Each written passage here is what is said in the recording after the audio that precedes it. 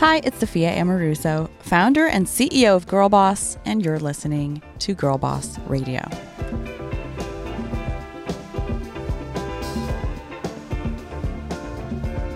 Thank you so much for joining us on this week's very special episode of Girl Boss Radio. You may or may not know, but in a few days, on March 8th, it will be International Women's Day. I know it could seem like there are a lot of these quote-unquote holidays or special moments marked on our calendars, but this one is especially important, and that's because it's an opportunity for all of us to pause and reflect on the progress we've made towards gender equality. And it's also a time for us to talk and think about how we can continue making progress for women's rights. Which is why, on today's show, I wanted to chat with a woman who has made it her mission to help other women reach success. Her name is Dee Poku-Spalding, and she's the founder and CEO of an organization called WIE. WIE is an influential membership network and platform for women leaders from around the globe.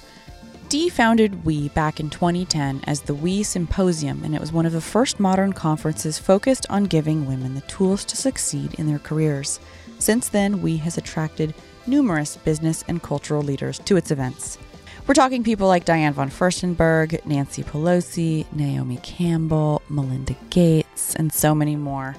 You also hear from your fellow listeners about their tricky work situations. We asked some of you on Instagram about moments you've experienced gender discrimination at work, and you told us how you've been ignored by male colleagues or not included in meetings and so much more. So we talk about that, and Dee gives us some advice on how she would handle it all. All right, let's get to it. Here's my conversation with Dee.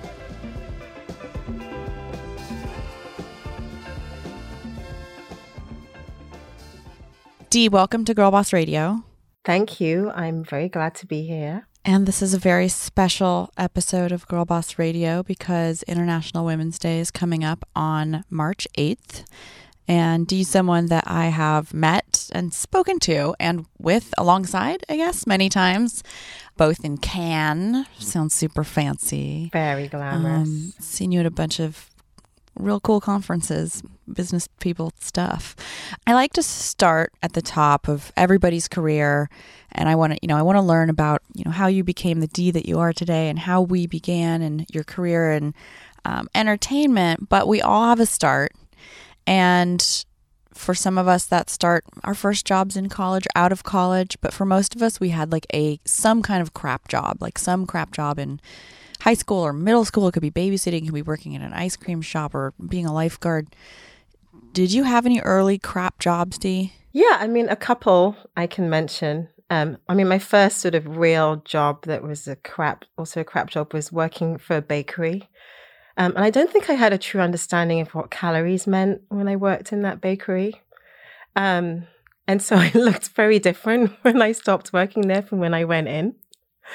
It wasn't a particularly inspiring experience, but I learned about calories. And then I, just sort of an interesting segue, but then I worked in fashion, which was my first job out of college. And that was a really difficult experience. And I believe the fashion industry has changed a lot now, but certainly, when I was working for this company and our main client was Fashion Week, I think that the way, and it was very female dominated, the way that women sort of demonstrated power was by being mean to anyone who was lower down the totem pole than they were. And so there was just a lot of screaming and condescension, which I was very unused to. And I worked actually at London Fashion Week. I was sitting on the reception desk as the sort of lowliest of the low sort of assistants. And everyone used that opportunity to scream at me. So every designer, every model, every journalist, everybody really who had a grievance or complaint took it out on me. So I would sort of work at that desk all day, fielding everyone's complaints, and then I would go back to the office and stuff envelopes, and then sort of come back for more the next day. And I didn't last very long doing that. Doing that. I love fashion, but that was just not my place. No, I can just see your big like beautiful eyes staring up at people like why me? What is this? Why me? I know. But, I have to say that, as someone who was sort of fresh out of college, who'd never really had a stressful or pressurized work experience, it did build my resilience. And I don't think anything has been as tough since. I've never really undergone that amount, a level of stress in such a concentrated period. So I would say that it built my backbone. I wouldn't recommend it as a way to get started, but certainly I think I deal with stress very evenly and calmly because I don't think it could ever get worse than that. Fashion will do that to you. For those of you listening who have a crap lowly job in fashion, it gets better. Yeah. You're paying your dues. I am living proof. No, very kidding. Yeah. And then you got a bachelor's of science in math. Yeah. Okay. Fashion, math. Then you went into marketing. Now you run math. Why math? Well, I have African parents, immigrant parents, I think. And I think anyone who has immigrant parents will agree with the fact that, they want you to get a solid job. So nothing that feels too arty or airy-fairy. They want you to be one of a doctor, lawyer, or doctor. And they want you to have a solid degree that will take you through life. And I have a better understanding of that now. But at the time, I think I was a little bit resentful because I wanted to be a dancer, actually. But I went to university and I actually went to university to study engineering. And I dropped out of engineering and swapped to math, which was marginally better. My engineering group was heavily male-dominated. I think there were maybe a couple of women, and I was certainly the only person of color. And I just didn't feel particularly at ease in that environment. And so I swapped to math, which was a little bit better.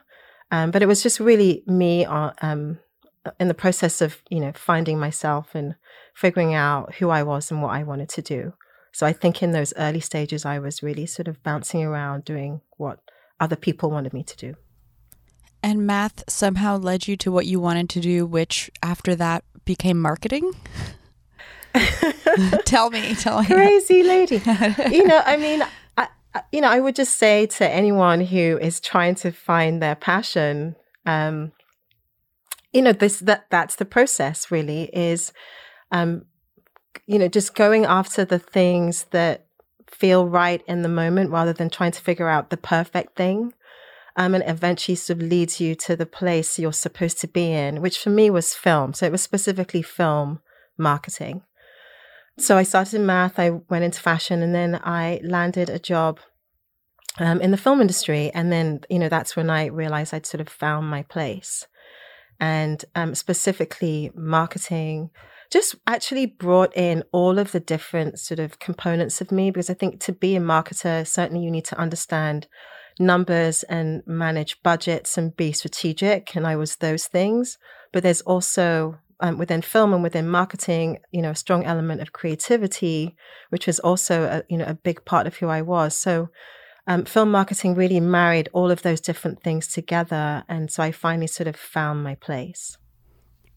And you worked with people like Taraji P. Henson, Brad Pitt, Angelina Jolie, alongside some of the most amazing actors of our time. You worked on Al Gore's An Inconvenient Truth, No Country for Old Men, Lost in Translation. You were exposed to such huge talent and such huge projects. What was that like early in your career? Was it as glamorous as it sounds when everybody moves to Los Angeles? Were you in Los Angeles? You were in Los Angeles. I was. Yeah. I was in New York and then Los Angeles. It was glamorous. And I think, particularly early on in my career, it was, I felt incredibly lucky and grateful to work with these people, to do something I loved. I traveled a lot to film festivals. I actually remember going to Cannes with Brad and Angelina, who are two of the nicest people you'll ever meet, by the way. Often, the more famous they are, the nicer they are. It's the up-and-coming ones who are still sort of coming into their fame, who are like, do that. Our producer Lauren is nodding at me, saying, "Yeah, yes. I've worked with a lot of them. She's right. Produced a lot of celebrity podcasts." So, yeah. So I guess maybe they've sort of had a bit more time to settle into their fame, and they're just a bit more gracious. And so, yeah, Brad and Angelina are actually my favorite celebrities to work with. And so, yeah, I mean, it was great. I think it's interesting because, when you're working in an environment like that, because you're kind of grateful, you forget that you also are contributing something to the mix, and maybe you're more accepting of things that aren't right than you should be. So I was working in the film industry, and certainly in the heart of the worst of Me Too, and I remember one of the first piece of advice I was given by someone was like, if you meet Harvey Weinstein, don't go into a room with him. Wow. And so, so that was definitely around. But there were a lot of powerful men throwing their weight around. And it wasn't just sexual harassment. There was an incredible amount of bullying going on. And so I'm thrilled to see that women have spoken out and that some of these men are being called to account, because I felt as a young woman early on in my career that I didn't necessarily have a voice, and I certainly experienced a lot of the sexual harassment and bullying that is now sort of out in the public domain. But I said nothing because I didn't necessarily know who to speak to and how. And so I was really sort of balancing that component of being in the film industry with some of the more wonderful elements of working on movies I loved, movies that were changing the world, movies that were changing lives, like Al Gore and An Inconvenient Truth, like such a wonderful film that really moved the needle on climate change, and really sort of served as a call to action and got people sort of talking and focused on that issue. And, he was so great to work with. And so to be able to work on movies that had something to say, and I, really truly believe in the power of content as a conduit for change. I think people watch movies, watch documentaries, and it's much easier to sort of get messages across through that medium, and it can really sort of activate people in a way that is harder when you're just sort of telling them what's wrong and asking them to change. Yeah, once you entertain people, make them laugh, it's easier to introduce something subversive, and then they like you, but then they're like, this is uncomfortable. And then they're like, wait, this seems really human. Okay, we're friends. I can accept this, right? Yes. Maybe not that simple. I think marketing is another example of that, right? You can market a product, you can market a message, and to be able to market things that you really believed in, like An Inconvenient Truth, must have felt like, it kind of feels like Robin Hood sometimes, being like, okay, Stella Artois, Coca-Cola, or these big brands, we're going to work together, but I'm going to put your money behind something really important. Is that what it felt like working on these projects? Yeah, it really did. It felt like, as a studio, we were great marketers, and obviously we had the budgets to be able to reach wide audiences. But then we had these products where we could work with nonprofits and with social justice groups to help them further their messages. And so when we were in a position where the two could meet, like another great example was working with Ang Lee on Brokeback Mountain. And that was, with Heath Ledger. And like, that was really groundbreaking, again, to have two gay characters in a mainstream movie. And that was a really sort of rewarding experience, just to sort of, from a marketing standpoint, we positioned it as a love story. It was a simple love story. It was about two people who wanted to be together, two star-crossed lovers. Everyone can relate to that. And it was irrelevant, what their sexuality was. It was really about, how they felt about each other. And so we really tried to bring that to the fore in the way that we marketed the movie. And again, it was a huge success. And so all the while in the background, this industry is not living up to the kinds of ideals that it's expressing on the screen, which must have been really perplexing and difficult to navigate. Were there moments in that world where you can remember something happened that was like, wow, I really can't endure this anymore. This isn't completely inappropriate. Yeah, I mean, there were so many. I definitely remember, I hope he's not listening, a former boss sitting at a group, a staff meeting. And I remember my boss punching his assistant in front of us. That was weird. I've heard a lot of that in entertainment. People throwing things. Yes. I saw lots of throwing things, people taking off shoes and throwing them at people. Obviously, sexual harassment. I remember actually working with a filmmaker. We were at a festival and he was late. And so I had to just run up to his room and knock on the door just to get him to come down. I sort of called up and said, I'm coming to get you. And I got to the door and he sort of opens the door with a robe on that was open. Oh. So that was unpleasant. Wait, did he have boxers on under it? It was open. There was nothing on. Oh my God. I mean, I'm laughing nervously. People just have no sense of decorum. I mean, I think that's like an understatement. Yeah. I mean, it was incredible how much people were getting away with and just how silent everybody was. Do you feel like the Me Too movement has changed entertainment? You're not working deep in the entertainment industry anymore, but friends of yours that are working there, do you feel like the voices that have come to the table with these stories of these awful, awful men have made change inside businesses or just brought to light what happens? No, it definitely has. It has changed the business. I actually spoke to a friend who was working for a different former boss who was a bit of a screamer.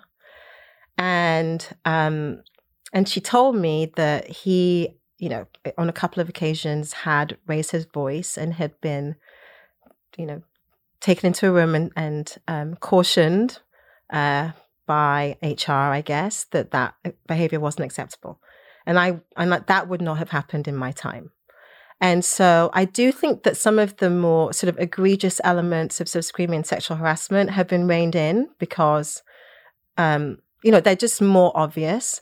I think the subtler negative elements of the film industry, the sexism, the sort of more unconscious bias and sexism and racism still exists. There are still very few women, at the top of the studios. There are certainly a fraction of people of color in positions of power.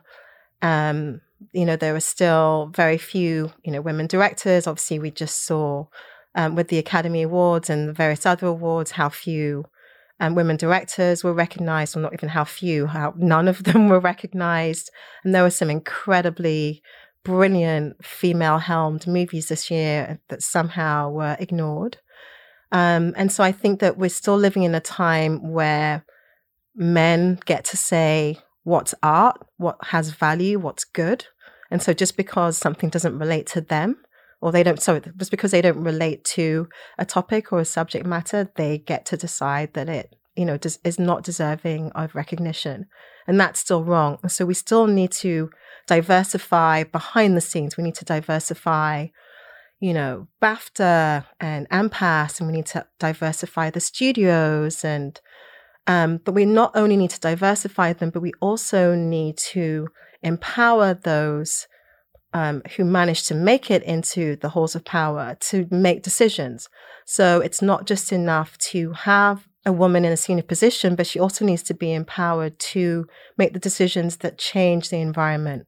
Because what often happens is that, they let one person in, but it's still quite hard when you're not very supported to actually do anything, which I see a lot of.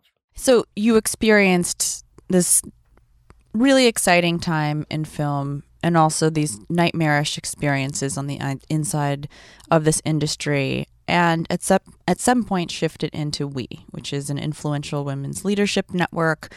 I would love for you just to tell me about how that idea came about and what is WIE? WIE stands for Women Inspiration and Enterprise. It is a platform network for women in leadership. The goal is to give women both the tools and community to succeed. And it was really created to address two things. One was the lack of community that I had when I was navigating the workplace and navigating corporate culture. So I was experiencing all of these things, but I had no one to talk to about them. So I had no one to ask. I didn't necessarily feel that there was a sisterhood that existed that would catch me when I fell. And so WIE was created to address that need and create that support mechanism outside of the workplace. And also, so it began as a conference. So it was also created to address the lack of diversity at traditional business conferences. So, when I looked around me at all of the conferences I loved and wished I could go to, either they were completely out of my price range, or they were just so heavily male dominated in terms of who was on the stage and who was in the audience. And so they just weren't speaking to women or to people of color. And so WIE was created to really sort of fill that space. And you started as the WIE Symposium, and now today you have both the other festival, you have regular events with WIE. Tell me how it is that you're bringing WIE out into the world and how you've cultivated this incredible audience that you have today. So I'm a people person. I love, the reason I build communities is because I just love being around people. Like, I am not a loner. I don't particularly like being by myself. I'm my happiest just sort of with a group of people, just connecting. And so I've, really sort of found the perfect place for me. And so as I started to build out this community, I was just very close to the people who were in it. And I was listening to who they were, how they were evolving, what was missing for them, what was next for them. And so, we began as this conference and was very focused on supporting women in corporate culture, really. That was sort of the initial aim, was like for women like me. And then what I started to see was that women were actually becoming more entrepreneurial. And so lots of them were either deciding, you know what, I don't even want to go into corporate culture. I have ideas, I'm going to go make them happen. Or they got fed up of the traditional workplaces and decided to leave and build their own businesses. And so the other festival was created then to support that, and was about creating a platform for women makers and creators to give them the tools and support that they needed. And then most recently, early last year, I created Black Women Raise, that was drilling down deeper to support Black female founders. I'm a Black female founder, and I have friends who are incredibly talented, educated, innovative, all the things, tick all the boxes, and still can't raise money, still can't get access to finance, is still shut out of Silicon Valley. And so I wanted to, I'm never a sort of bystander. When I see injustice, I want to do something. And so I created Black Women Raise as a way to support specifically Black female founders and to help them both scale their businesses and raise money to grow, and to really sort of call out the industry, and to call out Silicon Valley and have them sort of recognize the issues and do something about it. And so these were all created in response to, what I was seeing around me, and just really evolving, WIE to meet the needs of my community. And less than, just for our listeners who don't understand the why here, I mean, I think it's a pretty glaringly obvious, but specifically less than 1% of venture capital dollars go to women of color. Correct. And yet Black women are creating businesses at 1.5%, by 1.5 the national average. So they are building all of these great businesses, but somehow cannot raise the money to grow them. And a big part of this episode is International Women's Day. And to you, what does this day mean? Why is this an important day for us to celebrate? Well, I think, it's always interesting that, as International Women's Day is coming up, when I look at my Instagram, there's inevitably the meme that's like, International Women's Day should be every day. We should support women every day. And I completely recognize that. Women make up half the population. We are half the workforce. We are not a minority, and we should have an equal say in how our world is run. But I think that the reason that having a specific day dedicated to this is really about the psychology of how people work. So if you've ever worked in the nonprofit sector or worked with people in that space, like they hone in on these specific days because, as we talked about earlier, it's very hard to speak to these issues and share statistics every day. People just start zoning out. And so if you want to sort of focus attention very specifically on the injustices that we see in our world, it can be very helpful to focus your campaign and your marketing and all of your activity around like one specific day or month. And so it's just a great time to get companies to sort of calibrate and just look at their sort of growth and look at their targets and see how they're doing, to get the public to really sort of re-recognize the issues that women face navigating the workplace, and sort of issues beyond. And so that's really why International Women's Day is important. It's just like a reminder to the world at large that these issues still exist and we have to remember to focus on them.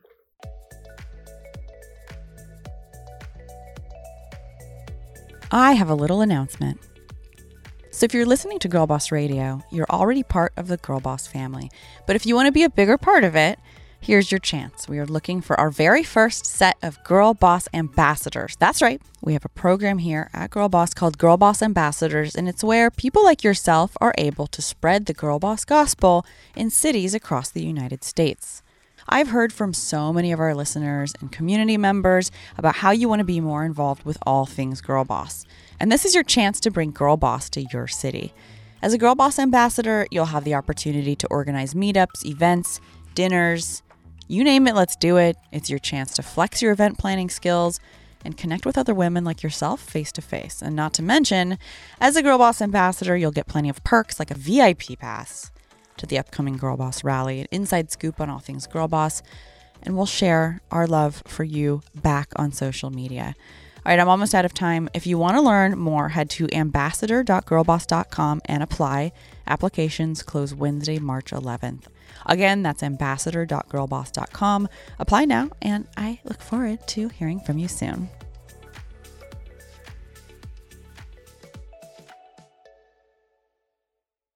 So I have a few statistics here. It's going to take 202 years to close the global economic gender gap at the rate we're currently working. Women only represent 5% of CEOs at Fortune 500 firms. Women earned less than 81 cents for every dollar a man earned, and that's even lower for women of color. And in 2018, only 256 women ranked among the world's 2,208 billionaires. Not that being a billionaire should be the benchmark for success, but still, women control so little of the money in this world, even the richest women in this world. And so we pinged our network just to get examples, more probably not from billionaires, examples from women in organizations who are navigating workplace culture. And I'm just going to, for the listeners who might be entrepreneurs or even like me, who have had the privilege of not necessarily being in the corporate environment, I think it's really important to understand what most women are experiencing in the workplace. And so one of our listeners wrote in about the issue of getting left out of office discussions that were pertinent to her position. So a colleague from the department came in. He wanted to chat for a while, and he ignored my presence, grabbed a chair, turned his back on me, and addressed directly the only two male PhD researchers in the room. And we just had Morgan from Blavity on the podcast, and she essentially said that she's experienced the exact same thing, been completely ignored in a room. For our listeners who are experiencing this, and for the women who walk into a room with a notebook along with her male peers or even subordinates and is seen as the person who should be taking notes, like what would your advice be to someone who's experienced that kind of unconscious or even possibly conscious bias in those rooms? I mean, as you were saying that, I was smiling wryly because I think it's one of like the worst elements of corporate culture is the closed circles and who gets CC'd on which email and who gets invited to which meeting. And like, it's exhausting, the politics of navigating that. I do not want to go back to that ever again. And so, like, I remember going through that with a boss who just kept leaving me out of meetings. And I would say that, I look back on the way that I handled it and I would do it differently. I mean, I was very sort of in her face about it. So, she was my boss and I pointed it out. I made it a big deal. And I think that, the advice that I would give, it varies according to who you are. If you are a white male in those sorts of situations, you can navigate things differently to, if you are a white woman versus a woman of color. And so there are nuances to how you do these things. And so what works and what applies to one person might be very different for someone else. And so all advice is not created equal. And I would say, for me, I would suggest being more subtle and more strategic about how you get around that situation. So rather than being in people's faces, really sort of take a step back and really think about how for future meetings you can ensure that you are included. So, if you're in the room, listen to what was said. And, is there something that you could contribute? Do you have ideas? Is there anything that you can say that might sort of ensure that you are respected and that your presence is taken more seriously? Speak to whoever, was in the meeting, like whoever you are closest to, and find an opportunity to speak to them in a very non-confrontational manner. Like, I was listening to the conversation. It was so great. I loved what you all had to say. As someone who is coming up and who is, sort of learning, I would have, really loved the opportunity to sit in on the meeting. I wonder what you think about that. Like, just think about how you want to address it so that you don't end up having the opposite effect of pushing that person away, particularly when it's your boss or someone in a position of power. Because not every, like we're all human beings and there's good and bad that comes with that. And so not everyone is going to listen to your grievances in the spirit in which they were intended. And so really sort of use your emotional intelligence to think about how to navigate the situation and who to speak to and when and how to get your desired result. And a few more notes from our listeners. I was told I didn't get a promotion because I needed to, quote unquote, smile more. And my male boss told me to smile less to appear more dominating. I've heard women say, executives that have worked for me, that people have told them to pull their hair back so they look more serious in the meeting among men. Someone else, one of our listeners, got asked her age in an interview. She was 29. And then the interviewer proceeded to grill her about whether she would get married soon and whether it might affect her work performance. And these are the kinds of things that dumb enough people say out loud, but so many of them are also thinking that we have no idea we're navigating a world where those biases necessarily exist until sometimes they just come out of someone's mouth, and I'm sure it can be really shocking. In terms of how we can, as employers, because I'm always looking to do better, what's the best way to make sure that we all have unconscious biases, right? We all have our own unique experiences. And we can only learn and empathize so quickly what the experience of those who work with us and work for us are.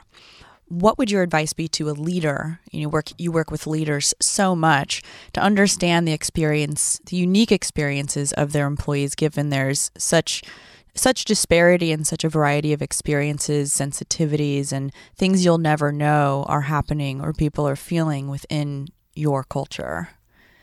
Sure. I think that there are the formal ways to get feedback from your employees, and then there are the informal ways.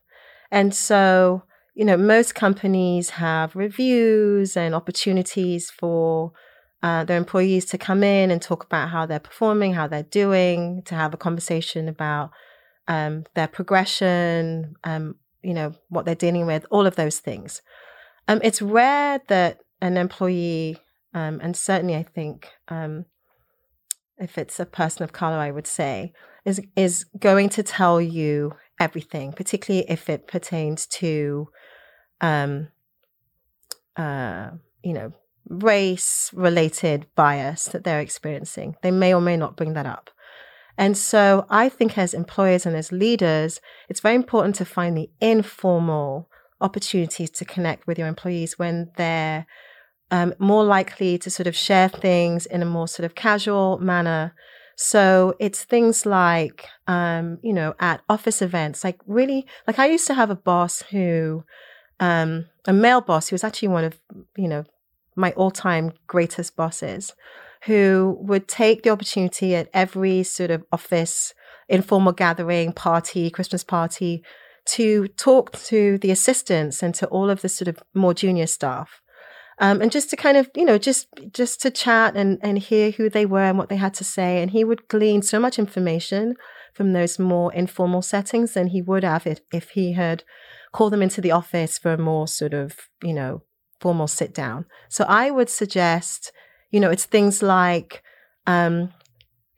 trips away. And like, for example, let's say you have office retreats. There's the retreat setting, but then there's like the journey to the setting, and like, can you chat on a plane? Can you chat while you're waiting for your flight to take off? Or just find the moments to connect in a more organic way with your employees. And I think that you'll find out so much more about what's really sort of going on inside than you would just kind of in the more sort of direct and connecting settings. people with people on a personal level, right? It's like you can talk to, it's like, especially when you're the boss, you can walk to coffee with someone on your team and talk about work. But when you actually get to know people and understand what's happening in their lives and their perspective on work from who they are as a person, it becomes a different conversation, and they have permission to talk about and be vulnerable with their experience in the workplace in ways that, had you not gotten to know them on a personal level, I don't think they would necessarily offer up. Exactly. I get a lot of coffees with our team, and it's one of my favorite things that I do with our team. And it's coffee. I like coffee anyway. But just hearing, and it changes week to week, the experience of people working in our company. And, hopefully they don't sugarcoat it for me. And often I hear things that, the team or I or our culture really need to work on. And, there's plenty of challenges that come along with navigating a startup. But when everybody vocalizes it, especially to leadership, that's the only way that leadership can do better. And change those things, because we can be very disconnected from the day-to-day of, what it's like to work in our own companies. Yeah, I agree. And I would also say that as leaders, I think it's also important to communicate in the things that we say and the things that we do, what's okay. So I think that if we give permission to our employees to be vulnerable by being vulnerable ourselves, then we're more likely, again, to create an environment where that's more open. So I heard Mary Callahan Erdos, who is CEO of JP Morgan Asset Management, spoke at one of my events, and I remember her talking about noticing that around 3:00, a lot of her female employees would have these like mysterious appointments. And then she realized that they were all going off to do the school run and to pick up their kids from school. And so, but they just weren't telling anybody because they didn't think it was okay. And so she started doing it. So she would announce very loudly, I am off to take my kid to the doctor, or I'm off to pick up my kid from school. And by doing that, she then made it okay, and she gave permission to everybody else to do the same. So I think it's also modeling the behavior that you are expecting as leaders is really important, and just and at every level, not just as leaders. When someone leaves for the week and doesn't answer my emails at 8 p.m. on a Friday, as much as I would love for them to, I really respect that they're not. And at a certain point, I've been trained I'm not going to get a response, and I accept it. Because it's never good to just bang on people's phones when they're trying to enjoy their family, one of the 2.5 days they get out of the week. So there's a few questions that I ask everybody that comes on Girl Boss Radio. And one of those things, and this is really pertinent to especially women, because success has been, and the workplace has been largely dictated and built by men, right? This world wasn't built for us.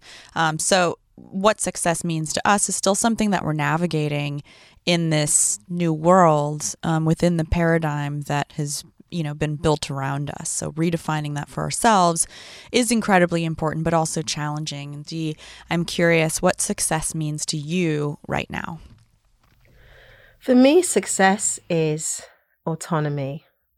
For me, that's everything. The ability to wake up on a Monday morning with, the week stretched out ahead of me, and know that I have full autonomy to meet with whoever I want to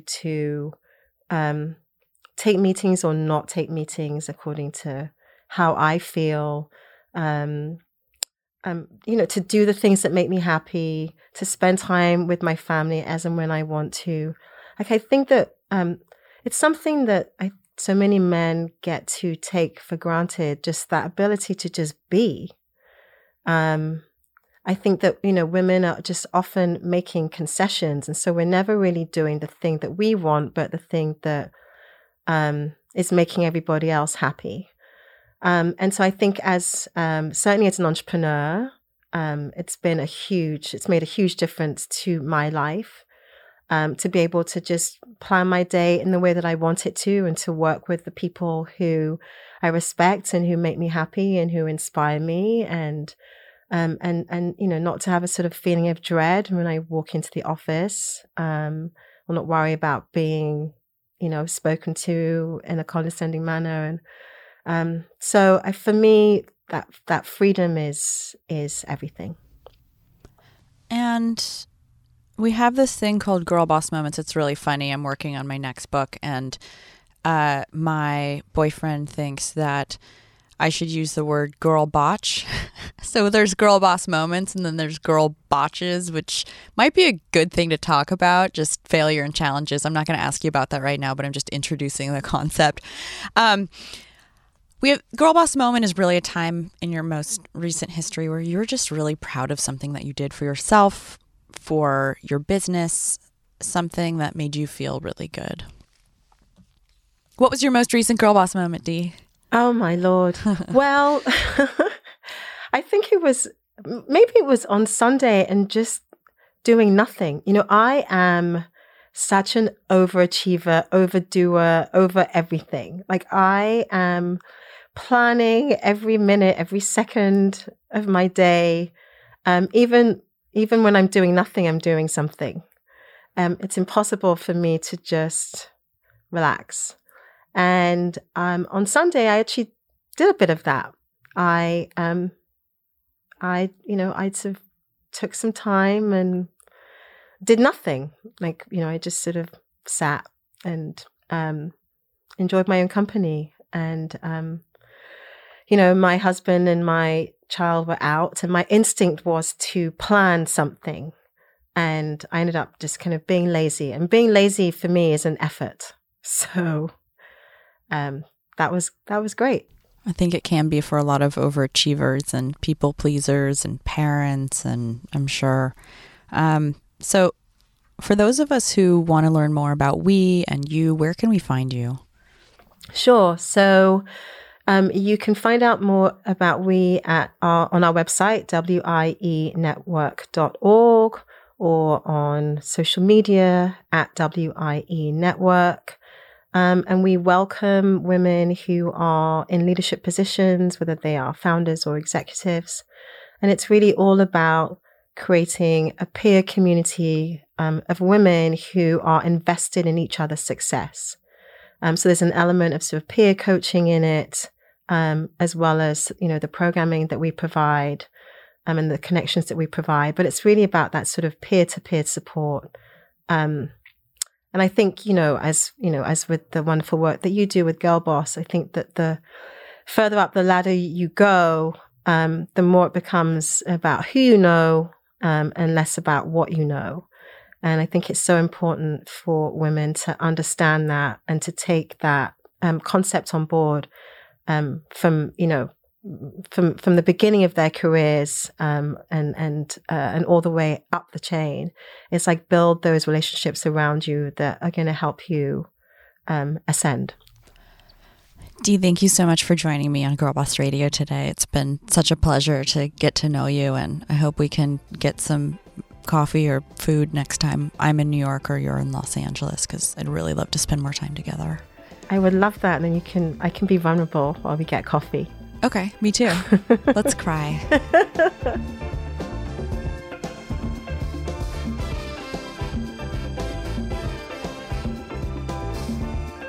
That's our show for this week. I'm Sophia Amoruso, your host, founder, and CEO of Girl Boss. Thank you, Dee, so much for joining us here on Girl Boss Radio for a very special episode.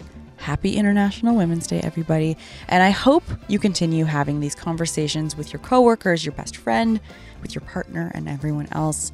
Also, thank you for downloading and streaming Girl Boss Radio every week. I really love seeing all of your comments on social, screenshotting the episodes and posting them on stories and tagging me and tagging Girl Boss. So share, rate, review. We love you. I'll see you next week.